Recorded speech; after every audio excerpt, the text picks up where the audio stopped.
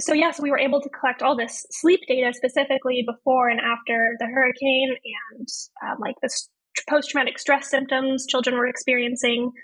And we were specifically looking at if your chronotype, which is like your morning or evening preference, impacts how well you cope, at least as a kid, which was really interesting. We hadn't found anything like it, especially in terms of like coping with traumatic events.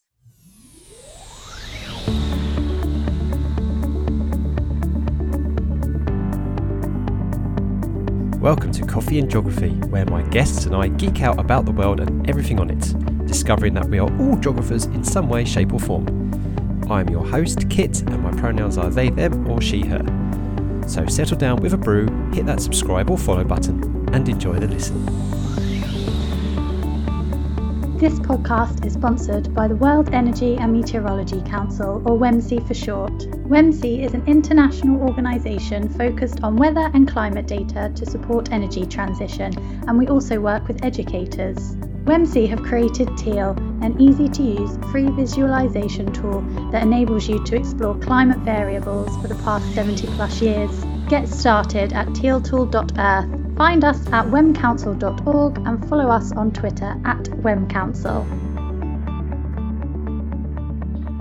Hello everybody, welcome to Coffee and Geography. This is so amazing. We were just chatting in the green room, me and this person, and the last time I saw this person was, and this is going to be a bit strange, right? Do you know I keep saying that, an ex-high school student of mine, and I hadn't seen them since high school. This is actually sort of half true, because I saw this person last 10 years ago when she was a high school student in the United States of America. So I didn't teach her myself, but Alexis Bahn. Hi! Hello, yes. Yeah, it has been high school, since high school.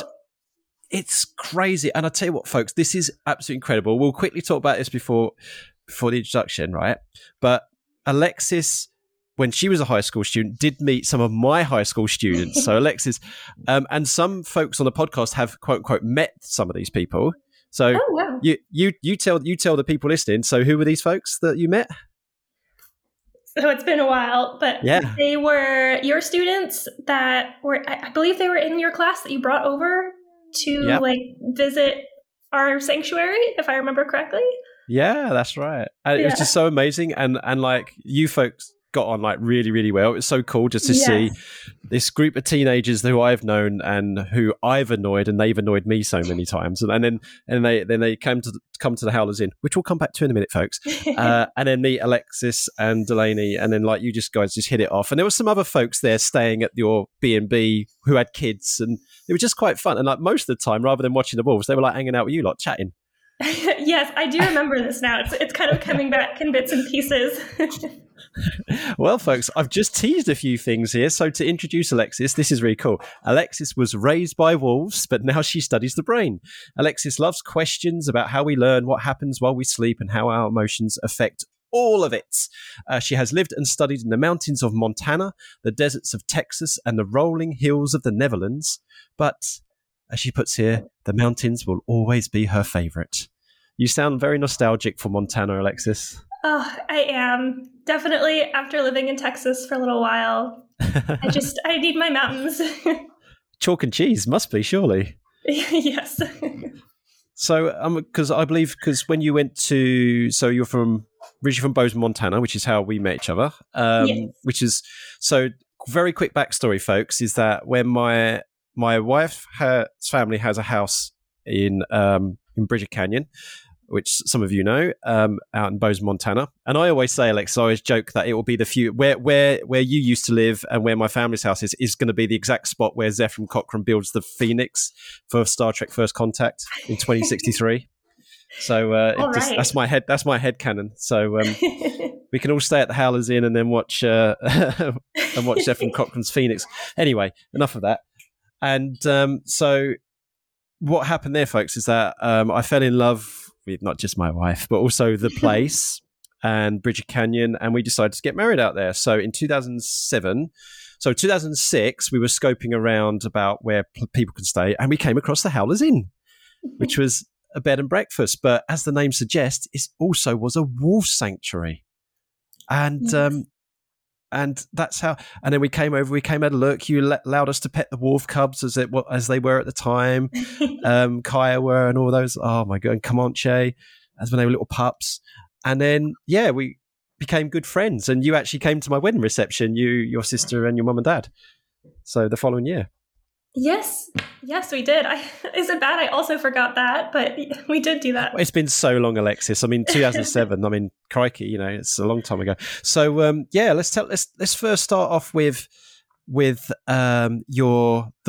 Wolf Sanctuary, the Howlers Inn. I mean, what an incredible place to grow up in. Surely, I mean, tell folks what the Howlers Inn was and kind of what your experience was being a kid growing up in that environment. I mean, I guess it's kind of the only childhood I knew, so I don't have anything to compare it to, but it was still pretty amazing. So it was a wolf sanctuary and a bed and breakfast. So we took in wolf pups that, needed a home. We raised them. They lived as a pack with us. Well, not in our house, but outside in their enclosure. I've gotten to meet people from everywhere. I made a lot of friends like yourself and your family. It's just been incredible. For clarity for everybody, these are not, you could probably imagine, because I would, I'd be a bit trepidatious, like speaking to someone who would like capture wolves and save them for a bed and breakfast. It's not what happens here. So how do these wolves come to stay at Howlers Inn? It kind of a mix of different ways. I think all the wolves that we brought in personally while we owned it came from a sanctuary or a breeding facility for wild and exotic animals in Montana. And they did a lot of breeding for like zoo programs that didn't have it or, other educational facilities, things like that. Kiowa and Comanche, the two pups that you met, we got because they had been asked for like an insane number of wolves for some facility somewhere. And then after all the wolves had become pregnant at their breeding facility, the order got canceled and they had 15 puppies with no home. So we took on 2 of them to kind of start a fresh pack, if you will. And there were other wolves that came just from like illegal ownership or, they were seized from, I think, like a roadside zoo or something. That's not as common. Yeah. And my goodness, you like to try and start a pack, you said, and my goodness, they were pretty successful, I would say. They didn't do too badly, those wolves. No, they did pretty well, yeah. And one thing that so just to give a lovely mention to your parents, so Chris and Mary Martha, who wonderful human beings, and also and your sister as well. Let's not forget Delaney. Hi, Delaney. So off to being a sports star somewhere. So your parents actually helped contribute to a piece of performance poetry. Back in was it 2019? Yeah, that's right. So I did it at a conference, a teaching conference, and I think it was your dad. This is the 20th of December 2014. Sent me this thing about what he wrote about Kiowa, because it was very, very sad news on the 20th of December 2014 that Kiowa, at the ripe age of just 7 years of age, had a fatal seizure and died during the night, which was very, very sad. Who was your alpha female. And I just want to read a passage, if you will, Alexis, for what your dad said, because it just goes to show the emotional connection and the investment that you folks as a family put into these wolves. So this is what your dad said. He said, Kaya was an amazing wolf and one of the first 2 that Mary Martha and I had hand raised, getting her as a pup just a few weeks old. She was as wolfy as a wolf in captivity could be, and she was a strong female presence. She would stay away from any person she could, but her stare would make anyone back down. As wolfy as she was, Kiowa was extremely affectionate with our family. Mary Martha often referred to Kiowa as Daddy's little girl, since she would crawl into our laps and suck on our thumbs at any opportunity, or flop in front of our path for a belly rub. And if the girls, referring to you and Delaney, if the girls went to the fence, she was the first to greet them and always gave them lots of kisses. Oh, yes. Kiowa and Comanche, I think, were both just amazing wolves. Yeah. Oh, I can tell by just the reaction, looking at you and your reaction, how much affection you had for those wolves, how much love and care you had for them. And and Kyle and Comanche, I've still got that picture of me in the wolf pup pen. Like, Oh, I think, yes. I think it was Kaya. Kaya were on her back, like with her paws up in the air and me just like scratching her belly. Yeah, it was so lovely. But then to come back a few years later and see them both in the main pen, and like crikey, they're big. And then my students trying to get them to howl, which was amazing. Yeah, fun times. But it's such an incredible thing, and I was deeply touched by what you did, and it must have been hard work though, both running a bed and breakfast and also looking after those wolves. Yes, definitely. I mean, to me as a kid, it wasn't. I got all the fun perks and I didn't have to do the work. Yeah. But I do know, especially as I got older and I was a little more aware of what was going on, I could definitely see how much work it took, which is why, they eventually left. My mom especially was burned out and tired from it. So it was time. Yeah, no, that's fantastic. And it just goes to show that, like, how much commitment, such that, and I called it, that there was definitely conservation work that you folks did, and education work, because everybody who came and visited the Howlers Inn got an education about the wolves, their behavior, how important they are to ecosystems, and it was so great, and I just want to, for everybody who's either stayed at Howlers Inn or visited them, I just want to say on behalf of everybody, massive thanks to you and your family for your efforts that you've done. And of course, good luck to, I know they've had it for a few years now, but good luck to the folks who are running it now. And they have as much energy and passion that you folks did, because they need it in buckets. They do. Yes. They just got 2 new puppies and they look just like Kyla and Comanche. It's a little unnerving, but yeah. Oh, that's so sweet. So let's compare them. Bozeman, Montana, then, so where the Howlers Inn is located, just outside of Bozeman, Montana, with Texas and the Netherlands. I mean, let's go in chronological order. So when you went to Texas to go to university or college, as you say in the United States, when you got there and you were starting to settle in, did everybody think, oh yeah, you are definitely like the Montanan girl? Like, it was so obvious that you were from Montana, or did you like fit in really, really easily to the cosmopolitan lifestyle? I mean, how was that for you? I would not say I fit in easily. I think it was a little harder because I was just following my fiance for his university, so I wasn't even in school. Yes. So I was just working. I was on campus working a job, and there were times my coworkers were talking and it was like they were a different country. I was like, I don't know what you're referring to, what you're talking about. I'm so confused. Like, it was wild. I still feel that way sometimes a little bit, but there was a cool moment when I was talking with some of them. And it came up that I had lived at a wolf sanctuary. I'd raised all these wolves. And one of my coworkers said, oh, my niece and nephew are obsessed with wolves.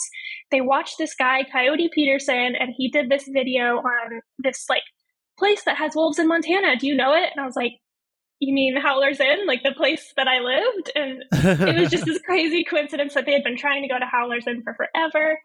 I was like, yeah, I grew up there. Those were my wolves in the video. Oh my goodness. Yeah. It's a bit celebrity status there. I know. Yeah, well, folks, this is true. The Howlers Inn didn't just transcend across the United States, clearly across the world as well, because you had visitors from local. Oh, that's the other thing as well, is that you didn't just have my parents and my family visit for my wedding. You also, 2 of my best friends came and stayed with you as well, Dan and Julia, a few years after that. So, yes, I think I remember them a little bit. And I left a note. I remember I left a note in your mailbox to give to Dan, because me and my wife were in Montana the 3 or 4 weeks beforehand. And I was like, I just put a cheeky note in the mailbox and said, give this to Dan and Julie when they arrive. It was so funny. It was so cool. Yeah. Anyway, we're reminiscing now. So, but you're into, but going back to what you're saying about Texas, it just goes to show how diverse and different parts of the United States are. I mean, it is such a huge country. It is not homogenous in any way, shape, or form. But so in that respect, then, what would you say for you when you were living in Texas was kind of like? Was there something that you really enjoyed about Texas that you would not get back in Montana, or you thought, actually, if I could take this little piece of me back to Montana, if I ever went back to Montana, I would do that? I mean, it's a bit of a tricky question, but it is a tricky question. I would say, I mean, it kind of depends, because even Texas itself is very different across the state. Because I've been to Austin, which is very different from Lubbock, which is where we live. But I would say universally, the thing I actually, for whatever reason, I really like is like the classic Southern charm. Like, I get called ma'am all the time. Men hold open doors for me. And, I've had the classic like cowboy tip their hat, and outside buildings and things. It's just wild. And obviously that does not really happen in Montana. I think Montanans are very nice people, but it's a very different kind of nice. And I'm a sucker for that charm. Good point. A very different kind of nice. Yeah. And you know what? It's funny that, because everybody thinks of like the Wild West and like Montana and all that kind of stuff. That's the cowboy nation, Wyoming on the tipping you. But you're saying that actually that doesn't really happen in Montana. That happens down in Texas. So, right, that's very fun. Well, I want to give another shout out to Chris Bell, who's a meteorologist over here in Norwich, who's from Texas. And his wit and his charm is definitely quite unique. He's a lovely guy. I need to get him on the podcast soon. But I can see what you're saying now. But yes, you're not meant to be playing into stereotypes, Alexis. You're not meant to say, the cowboy hat's in Texas and they're tipping their hat. But hey, sometimes some stereotypes are true. It's true, yeah. So going back to now your present day, you're close to us here. You're in the Netherlands. You're just across, as I said to your mum and dad in the green room, you're just across the smaller pond now rather than the big pond. Yes, it's crazy. What a difference then. How have you been finding over there in the lowlands? I have to say I love the Netherlands, or at least Maastricht, which is our city. I think a large part of it is it's just very green, and Texas is not. And the bike culture too. I love that I can just get on my bike and stay on a bike path all the way into our town where my university building is. It's like 10 kilometers, but the whole way it's just bike path. It's amazing. Yeah, the Netherlands are very, very, they're known for three things in particular. So going back to stereotypes now, they're known for their bikes, as you just mentioned. They're known for their windmills, and they're known for their tulips. So yes. I mean, amongst other things, but they're the three that come to think of mind, the stereotypes. So you're absolutely right. And the fact that you can cycle that, I mean, that's definitely different from like Montana and Texas. Where you have to get in the car just to go down the road, literally you do. You have to get in the car, it's funny. At my family's house, you have to get in the car to go to the mailbox, unless you're walking the dogs. Yeah. So drive through ATMs, everybody. Had that. Yes. So that must be almost literally a breath of fresh air as well, to be able to just cycle everywhere. Yes, definitely. Have you? I don't know if it's in Maastricht or it's in somewhere else, but isn't there this giant like cycle bridge? It's almost like it could be a road junction which goes in like 8 different directions, but actually it's for bikes only. I don't know where that is. That's somewhere in the Netherlands. That would sound very, very Dutch. I don't think it's Maastricht, but we do have a lot of bridges over the river, and some are pedestrian only, which is also really cool. So, okay, have you got on your bike and gone in the other direction, gone like further out of town and just had a little cycle round in the rural areas amongst the tulips? I just said it. I have a little bit. Like our town is right on the border of Belgium. Like literally you can just look over the river. So I have biked across the river and through Belgium and then back around. And I've biked to a windmill and then through the fields near the windmill and then back home. I've seen the tulips, the classic Keukenhof garden tulips, which were amazing. Yeah. Oh, with all those deep colors. Yeah. It's so weird. it's like, even though it's so close, and you can get a direct short haul flight from Norwich to Amsterdam, and you can also, there's the ferries that go to, I've never been to the Netherlands, would you believe it or not? Like, that's crazy. Yeah, the look on your face. Yeah, it's like, what? Yeah. I've been to Denmark. I've been to Germany. I've been to France, but I've been to Belgium. So I've got this little kind of void where the Netherlands is. I need to kind of fix that sometime. But hey, now that your folks are there, it's going to be a good excuse, surely. Exactly. Yeah, you have a place to stay and everything. Yay! Did you say that a bit louder so they can hear you downstairs? Yeah. Yeah, that's fantastic.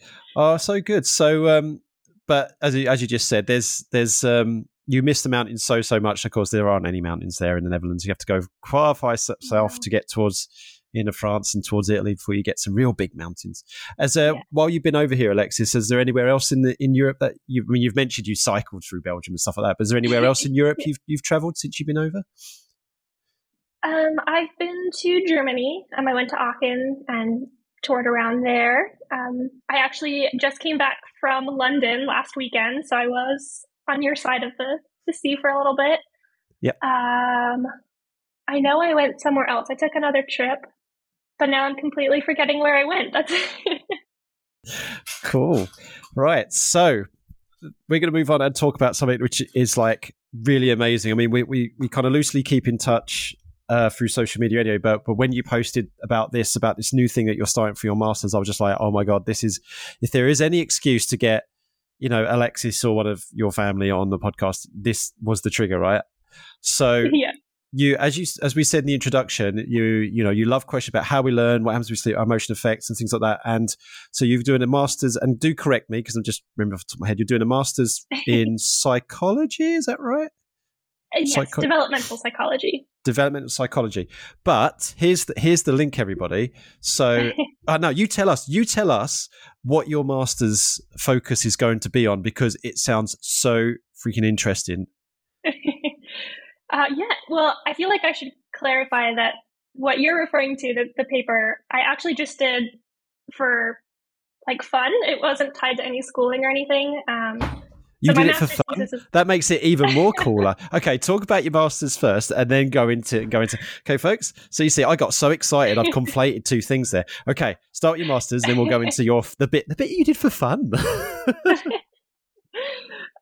So my master's thesis is on different study strategies in students. So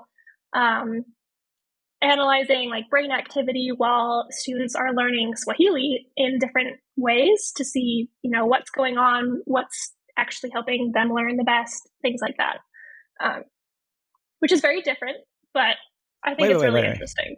Wait, okay. So that's so cool in itself. So wait, folks, I'm going to keep you on tender hooks for the thing that I was excited about. Right.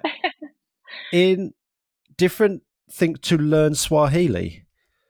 That's interesting, because it's like when you said the study skills, I thought, okay, like cognitive stuff with regards to like studying, revision, all that kind of stuff.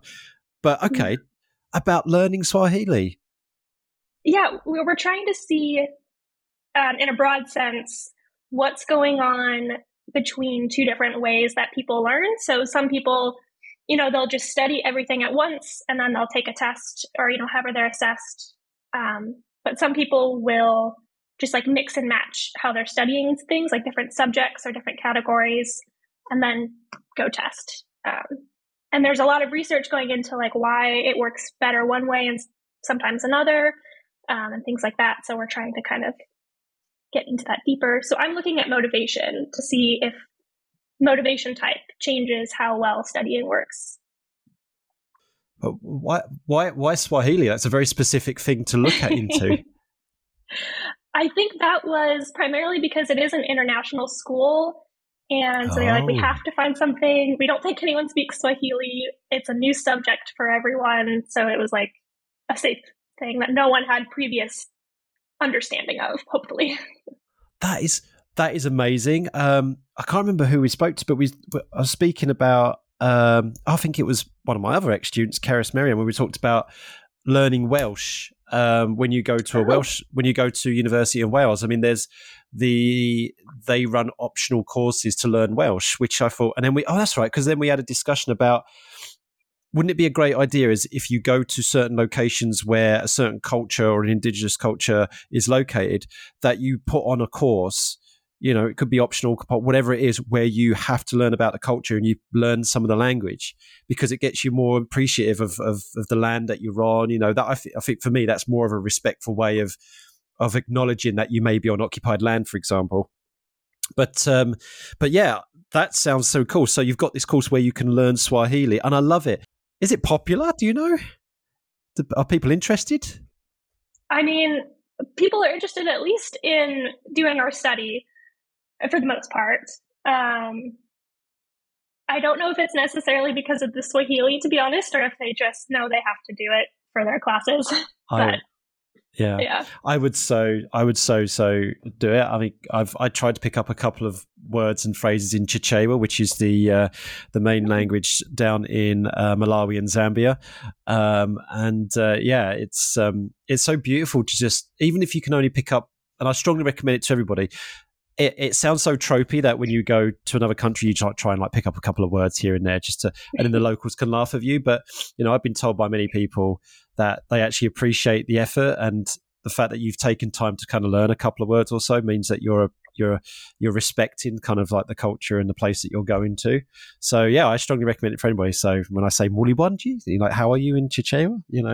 The people in Malawi are like, oh, that's quite cool, Kit. Well done. Do you know anything else? Like, no. But they appreciate the effort.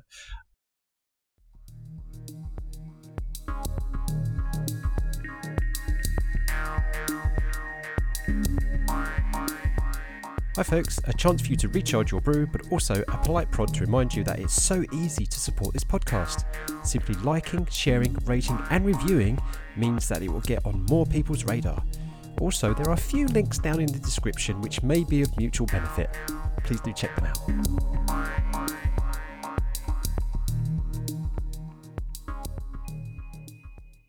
That's what you're actually doing, folks. So thanks for correcting me. So that's what you're actually doing. But this thing you did for fun, for hobby, so which makes it not less cool. It makes it even more cool, right? So tell us this thing about this thing about hurricanes then that you did. Yeah. So this was a paper and a poster actually that I did while I was working in a sleep lab for a couple of years, working with the director with some of her old data in Texas during Hurricane Harvey, which was this massive hurricane that came through, did a lot of damage. And they just happened to be, I guess, in the right place at the right time kind of thing, where they had sleep data on these kids beforehand for a different study entirely. And they realized we can collect data now that the hurricane has happened, and we can do something very unique that a lot of people can't research, because it's hard to do a before and after when you don't know if a natural disaster is going to happen. Right, absolutely. Yeah. So we were able to collect all this sleep data specifically before and after the hurricane, and the post-traumatic stress symptoms children were experiencing.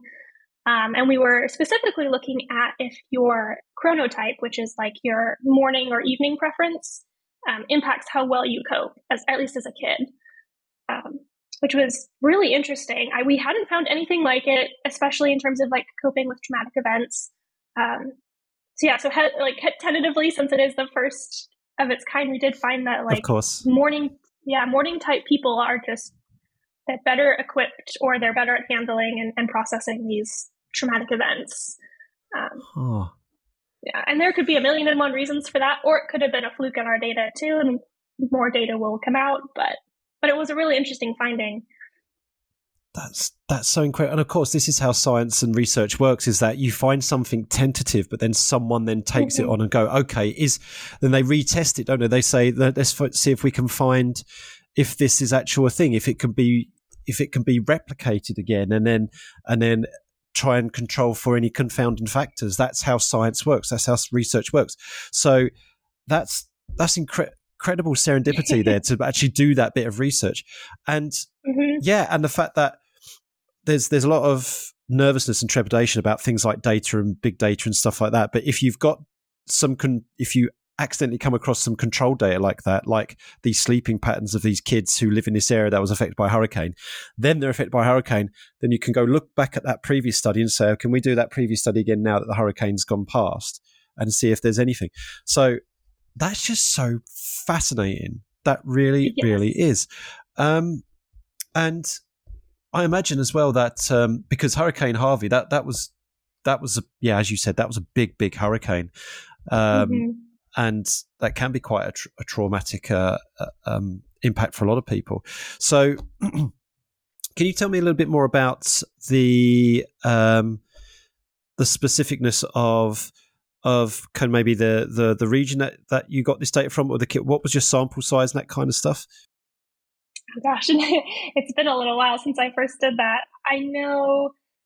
Let's see. I think before the hurricane, I want to say they had around like 90 to 100 participants. Okay. And then they were not able to get everyone back in after the hurricane because not everyone could or wanted to re-participate, understandably.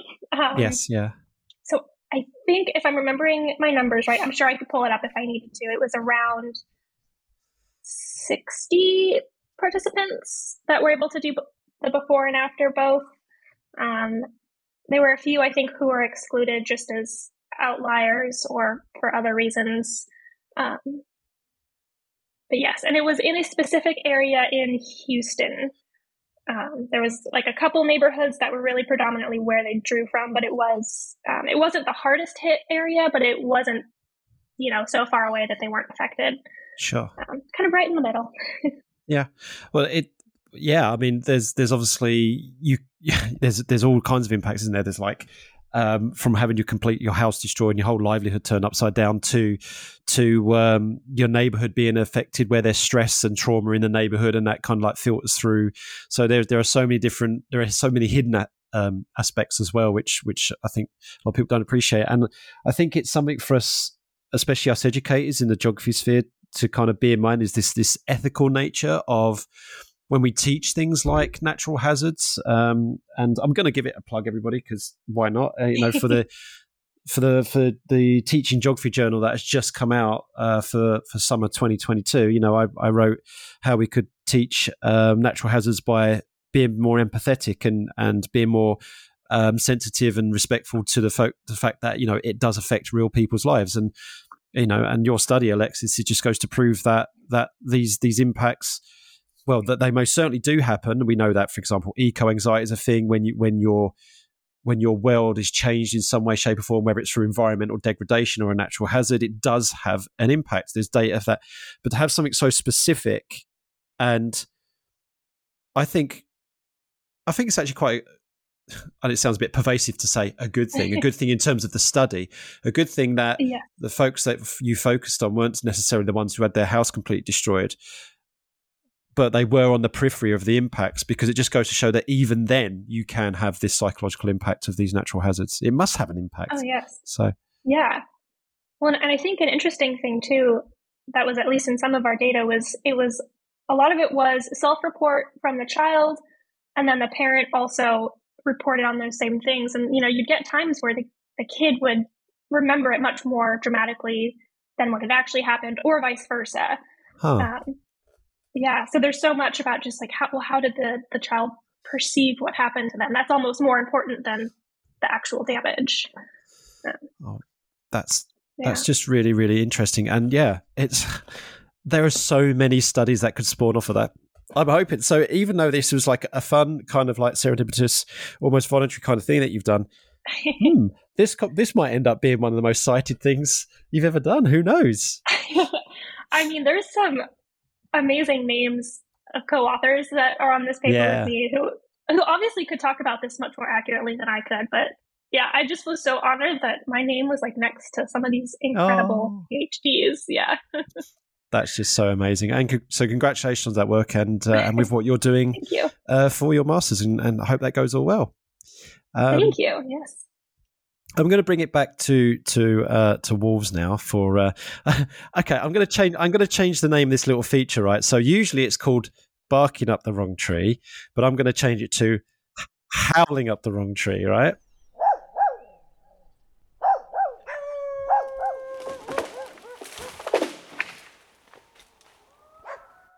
Okay. I love it. I don't know. I try to be funny. Sometimes it doesn't always work. Okay, so what this is, folks, for those who don't know, is that I'm going to give Alexis two stories. One of them is true and one of them is false. And Alexis has got just kind of, it's just fun. There's nothing at stake here. It's not testing Alexis' knowledge or anything like that. It's just a bit of fun. Which one's true and which one's false? Okay, so are we ready to go here? I'm going to read the first one out. Okay. So this was, so this was a story. It says the sweet true story of a wolf who befriended dogs. And this was it's an American date. So it's not the 2nd of the 20th month. It's the 2nd of February 2015. Okay. So February 2015. So it says here, the author of this extraordinary true story is a gifted wildlife photographer and nature writer living in Alaska. Nick Yarns seeks to tell the story of the black wolf with accuracy, equanimity and forthrightness, but his love for the wild creature who befriend his dogs and those of other residents of Juneau and even forged relationships with some humans is as deep as the Alaskan winter snow. So as the story begins one afternoon, Yarns was skiing in a frozen Meadenhall lake and spotted the unmistakable tracks of a wolf. In the ensuing days, he finally met the enormous lone wolf whom his wife later nicknamed Romeo, and began the now legendary years of interactions between the wild and the so-called civilized. One more paragraph for you. As Yarns notes, and anyone who cares about wildlife understands, wolves have had the short end of humanity's stick for centuries, being blamed for destruction they have not caused and feared for violence they would not commit. And it goes on to say on the lines is that how this wolf made friends with his domestic dogs and even a human or two. And Romeo became a local celebrity, inspiring crowds of onlookers, some of them questionable common sense and others more suspect intentions. So that's the first story. Okay, so is that a true story? Is that this lone wolf who befriended domestic dogs and the humans that owned them, right? Okay, here's the second one. This is dated last year, April 2021. Wild animals will be introduced to Nettershall Heath near Thetford, so that's this part of the world here, where it's hoped they will settle and breed successfully. Experts say dog walkers in the area should keep their pets in the lead, while small children will be encouraged to remain in the car. The 6 wolves will be released on April the 25th, after which local farmers worried about their livestock will be urged to check their animals regularly and report in that go missing. The last wolf in the UK was shot centuries ago, but there have been growing demands for them to return after the successful rewilding of beavers and wildcats. The main benefit of bringing the fearsome animals is help bring the number of wild deer under control, which in turn will benefit numerous plants and trees. And finally, it says here, Heathland in Suffolk was selected as the ideal wolf habitat, given that the area around Nettershall Heath is relatively quiet with only a few nearby homes and just one primary school. Right. So there we go. So you have two stories there. One about the lone wolf that befriended domesticated dogs and became a local celebrity, or wolves being reintroduced to Nettershall Heath, which is literally only about a 20-minute drive that way from me. So what's your thought processes on these? My thought process is I'm like 80% sure I remember that first story about the lone wolf in Alaska. But I also thought I read something about wolves being reintroduced somewhere in Europe, and it could have been the UK. But I'm more confident about the first one. I think that's the true story. You think the lone wolf one is a true story? I think so. Yes, you are correct. Yes. Yes. Okay. Yeah. So this is a true story, folks, and it was made into a book called A Wolf Called Romeo by Nick Yarns, and that really was a true story. And there was a lot of kind of theories about why this lone wolf was happy to go near dogs and humans. You know, one theory was that his mate and pups were maybe killed and left him alone. He's seeking a new pack, you know, and it's an interesting story to read. One, the Nettershall Heath one, and the clue was it was April, and if I'd given the first part of the date, the 1st of April 2021. I deliberately left that out because you've like, oh crikey, Kit, you just gave it away. Yeah, and I'm just going to show Alexis on the screen. So there was an official looking notice board. that was put up in Netshell Heath and everything like that. It was only up on the 1st of April. It wasn't up the other day. But the local media and local press run with it. They thought it was true, and it carried on going for days and days and days. And there was an uproar and things like that, which is sad in a way, you know, that there was an uproar on this, because the article, it says the misunderstanding of wolves. But yeah, like Suffolk Wildlife Trust and Netshell Heath were like, folks, calm down. How many times do I have to tell you? It's an April Fool's joke. Yeah, even the BBC picked it up and then released and then released an article a few days later saying no, they're not being reintroduced. So there you go, folks. What a kudos to whoever thought that as an April Fool's joke. Yes. Although sad, because that would have been quite cool. It would have. But I think the other thing that at least would have given it away if I had seen that post is, like, we know wolves are not going to hunt your children and your small dogs. Like, and any wolf conservator, that's not the right word, but anyone working with those animals and releasing them properly would know that you don't need to keep your children in the car for their safety because there's wolves in the area. Like, yeah, exactly. Yeah, I mean that was the giveaway, wasn't it? It's like when you go out for a walk in Netshell Heath, you know, keep your dogs on leave and put your children in the car. Yes. Yeah, I did think about skipping past that bit, but I thought, no, can you pick up on these little things? Right. One last thing. Well, two last things to finish off. The first one, we're going to spill the beans. Okay. Because you put, I love to write and read fantasy novels. Yes. Okay. Right. Let's start with reading fantasy novels then. What have you got a favorite or two that you like? Oh, I can never pick a favorite book, to be honest. I shouldn't say just finished, but a couple months ago, I finished the Three Dark Crowns series, which I thought was really interesting. Yes, doesn't it sound ominous? So that was really good. Of course, I'm always a fan of like the Aragon series because the author lived in Livingston, which was 15 minutes from Fowler's. Yeah. And his setting was based off of the same mountains that I saw from my windows. So for that reason, I have always loved that series. So what mountains would? Because I've not read that. So what mountains would that wouldn't have been like this? Wouldn't be the Spanish Pit or the Crazy Mountains or something like that. What were they? No, it was the Absarokas. That's right. Or Absarokas or Absarkis, or however they get pronounced. Yeah. Oh, okay, cool. It's the Aragon series, first book, American fan, Chris Bellini. So born in 1983, began writing a novel after graduating from home at the age of 15. I'm gonna have to look that one up. Yeah. I think my kids might like that actually. Yeah, the books are amazing. The movie is not good. I wouldn't watch the movie. But okay, I'll take your word for that. Okay. Right, so now I know that my better half and her family used to write really on purpose, really ridiculous, outrageous fan fiction about Lord of the Rings. I mean, get this amazing. Right. So my wife and her cousins on, if you put them together, there's 7 of them, right? So of course, if there's 7 of them, and there's 7 members of the Fellowship, of course, that you can imagine how this story used to go, right? I love that. Yeah, enough said about that, the better.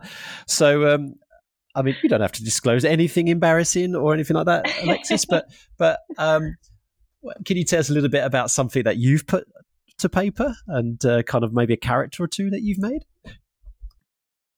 I could, yeah. I mean, I think the main thing that I'm working on now, that in my wildest dreams, I would love to be officially published. We'll see if that ever happens. But it plays with this idea of like religion and gods and whether or not we can control our own fate, or if predestined path is what we have to travel no matter what we do. So yeah, that's the kind of idea, I guess. keeping it deliberately vague, but really tempting there to find out more. Well, thank you. Okay, you heard it here first, right? Unless of course Alexis chooses to go with a pen name, that's absolutely fine. But if you see Alexis Bahn and these best-selling books, you heard it here first, that we had the author right here on Coffee and Geography 2022. But yeah, I love that kind of stuff. And as you know, and a lot of folks know, being a sci-fi fantasy nerd, Star Trek, that kind of stuff, and Stargate, I love those stories about predestination and stuff like that, and the wibbly wobbly timing. The Doctor Who as well, Yes. Okay, we're going to finish off with one last thing. That's we are all geographers, Alexis. So for folks who don't know, this is where we link the guests together using a single word. And Alexis. Yeah, it's all fun. It all works real well. I always have to reassure people on this bit. So what it is, Alexis, that last week we had the lovely Esther Lemons, a good friend of mine who is a podcaster. She runs a podcast called 50 Shades of Gender, talking about gender identity and gender diversity. It's really good. Do check that out, everybody. And she was given a very appropriate word by the guest before, Kat Poe, about genuine. So that was really good for someone who runs a podcast about gender identity. And Esther kind of went with that line for you. And she said the word that she would like you to talk about for 30 seconds in any way, shape or form is the word expression. You just got 30 seconds to riff about the word expression, maybe how you express yourself in your fantasy novels. Okay, yeah. I'll start with that then, because I do think that's an easy segue, is just in writing. Okay, so I think writing is kind of a classic way people express themselves, and I think it's also one of those universal ways of expressing yourself. Only 17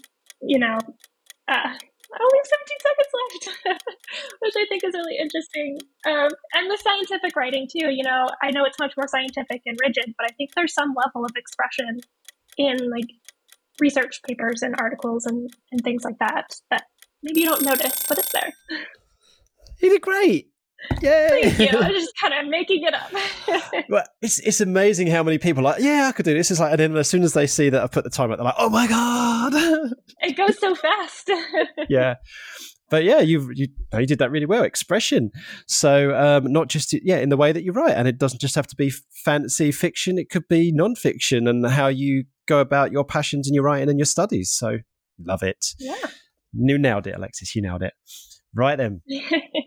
So it's now your turn. So to come up with any word you so wish for our next guest to go for 30 seconds. I'll go with commitment. Nice. So the word commitment. So next week, folks, tune in for how we come out with commitment. Okay, and I can already do one. You are the 52nd episode of Coffee and Geography, Alexis. So I've had a bit of a commitment to get past 50 episodes. Wow. Listen to the special 2 weeks ago. Yeah. Okay. Whew. Right, so let's do some shout outs then. So we've already kind of mentioned your family, your mum and dad, Chris and Mary Martha, your sister Delaney, who's probably going to be in the Olympics for the USA at some point, maybe. Good luck, Delaney, with all your sporting endeavours. So is there anybody else you'd like to shout out to? I feel like I should probably shout out my fiance, Keegan. He's just a good guy, and he's over there finishing his own PhD, so he's plenty busy. Yeah, Keegan. Well, I know from experience you're coming into a really good family, but you do that already. So yeah, you folks look after each other. Cool. So, and do you have any way? So, if people like the work that you're doing, or is there any way they can contact you? I mean, I know you have a Facebook profile, but I don't know whether that's for family and friends only. But is there any way people can find you on social media? Yeah, I mean, you can try and find me on Facebook or Instagram. I think it's just my name. I have an ambassador professional Instagram, but I will only be on there for a few more months, and then I pass it on to the next ambassador of Maastricht University. So yeah. We didn't even have time to talk about that as well. Crikey. It's not as exciting. Fair enough. Alexis, I really, really enjoyed catching up with you. This has been so much fun, and Yes. yeah, and I know, and I just want to say thank you for you and your family for just being, and I said this in the green room beforehand, for you and your family for being a really important, part of my family's life. Just enriching the experience of what you did with the howlers and everything like that. It's that you've definitely been like a pebble that's like sent ripples in the pond, because now so much of the work that I do, I have that in mind. Those students you give experience to, who I brought over from the UK, we're really close, good friends now because of the experience. I just want to thank you and your family for being that part of our lives. It's been so nice. Gosh, well, I would agree. I would say it's been wonderful on our end too. Thank you very much for joining me. Yes, of course. Thank you. Thank you so much for listening. We hope you had fun. If you haven't already done so, please subscribe so more stories and experiences can drop into your favourite podcast app. If you fancy being a guest or have any feedback, follow us on Twitter at coffeegeogpod and send us a DM. Or you could email coffeeandgeog@geogramblings.com. Until next time, keep geogging.